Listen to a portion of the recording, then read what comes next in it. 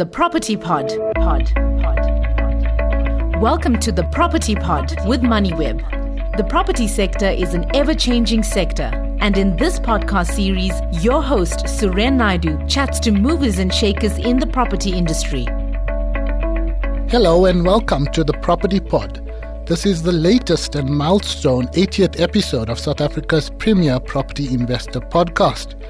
My name is Suren Naidu, and on this weekly podcast show, we gain insider insights from leading executives, analysts, developers, and entrepreneurs in South Africa's expansive property industry. On this week's edition, we are talking retail property, as there seems to be an uptick in deal-making or mergers and acquisitions in the SA shopping centre space. Retail property stocks, too, have been affected by poor sentiment in the listed property sector, but most have recovered in terms of foot count and trading densities following the COVID-19 fallout. There was a big deal announced last week with Rosebank-based Hyprop Investments buying Table Bay Mall in the Western Cape for just over 1.6 billion rand.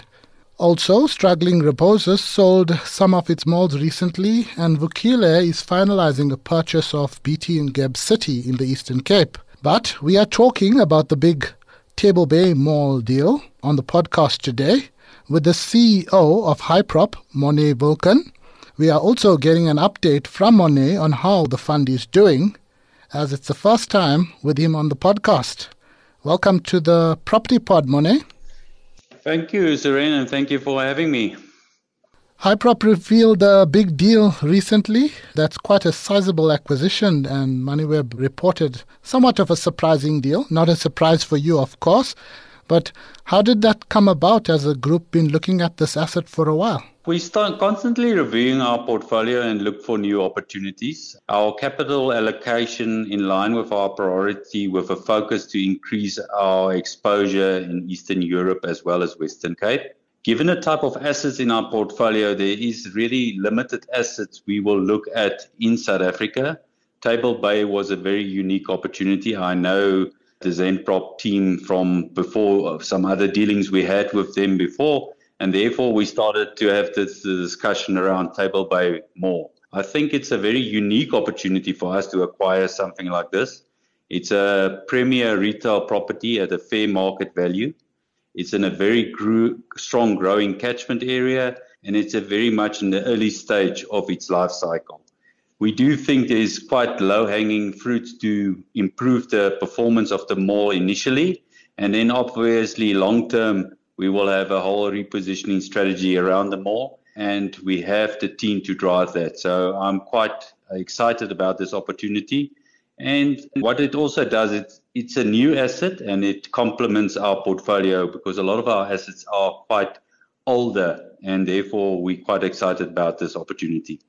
Yes, I saw some of the pictures there. Still looks pretty new, opening in 2017. But you talked about Western Cape. You already own several properties there, including the Western Cape's biggest super regional mall in Canal Walk. Are you looking at more acquisitions in the Western Cape? What's got you so keen on the Western Cape? Because you did mention earlier that, it's not a lot of acquisitions that you're looking at in South Africa in particular. Yeah, what I meant by that is there assets I would acquire? And I would say there is in the market two maybe I would acquire, of which one is Table Bay Mall.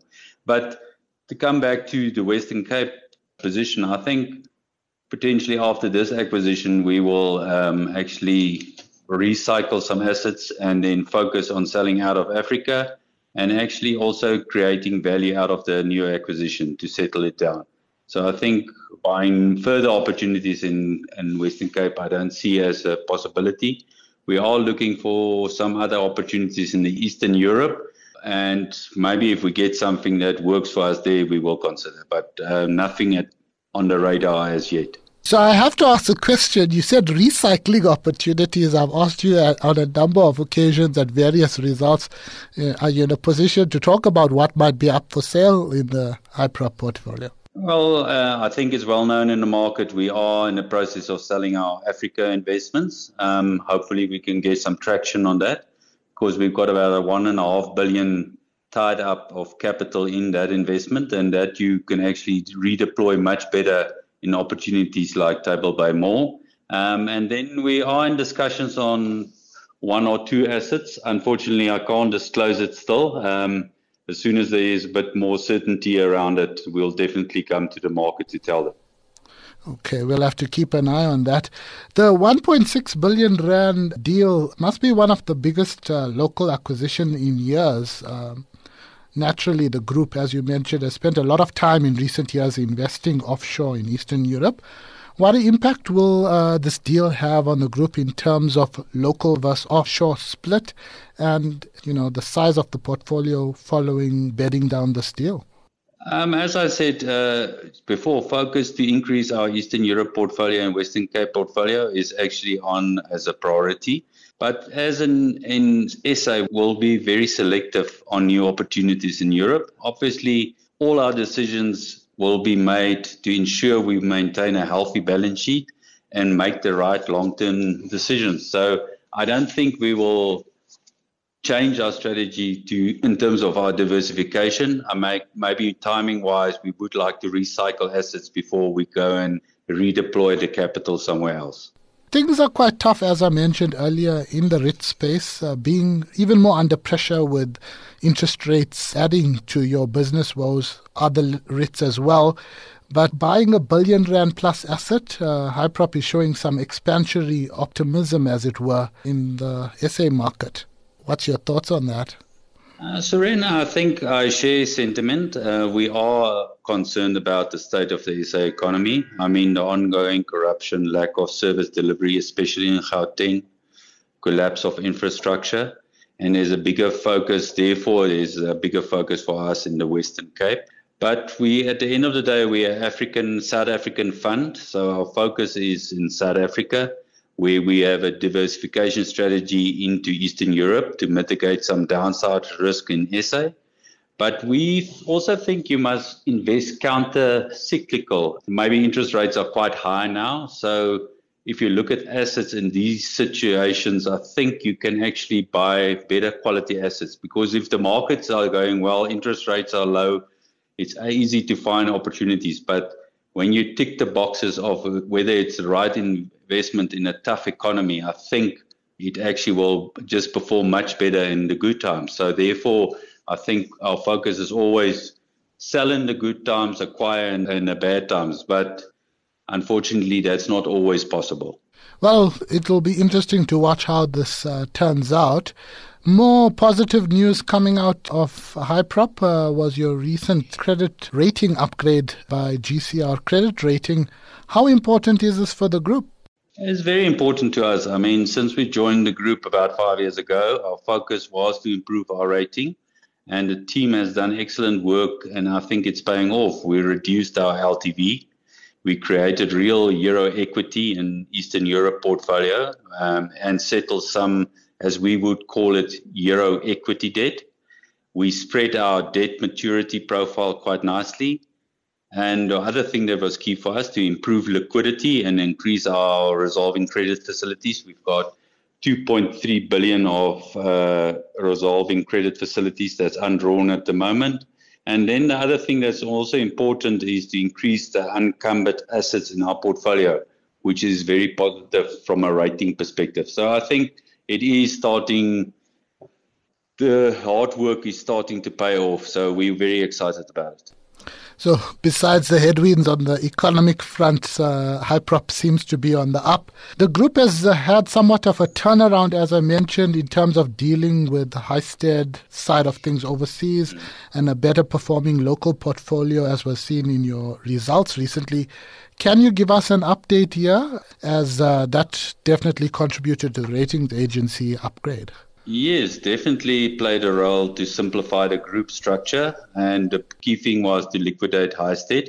So what we did was actually we acquired 4 assets directly from Highstead. That's the assets we thought is the valuable ones, and we sold what we will define as like the non-core assets. And all these sales, which is very good, actually happened very much in line with our carrying values. So it actually support our property values that they are intact. So we're quite excited about it. And what is quite good about this whole strategy, as I said, it's part of a diversification strategy, and it's really just to mitigate some downside risk on South Africa. However, from the results this year, one of the better results from some of the SA REITs Hyprop put out recently, but it warned that next year will be tough. What's behind this forecast, and is it mainly around concerns around higher interest rates? Yes, I think our negative guidance we've given, where we see a negative minus 10 to 15%, is purely driven by the increase in interest rates. One of the key things we have done, and we have communicated with our results presentation, is we refined our hedging policy to further improve the mitigation against interest rate cycles in the future. And we're quite positive that we will go through this cycle and hopefully rates will start coming down again. Well, there's one now expected next month with what's happening in global markets, but a lot of economists are seeing some sort of decrease maybe early as next year. Yeah. Will we see further investments or acquisitions from Hyprop in the next year or two? I know you spoke about that a little bit, but perhaps you also want to talk about planned capex on your existing assets. You did highlight a little bit of that when I chatted during results, but I haven't reported that recently. We were chatting about, the likes of Canal Walk and others. Yeah, Serena, I think the focus for now will be to sell Africa and sell some of the mature assets before buying further assets. We definitely want to bed down the new acquisition and unlock value where we see fit. We will keep on looking for new opportunities. Obviously, if you find the right thing, you need to plan around it.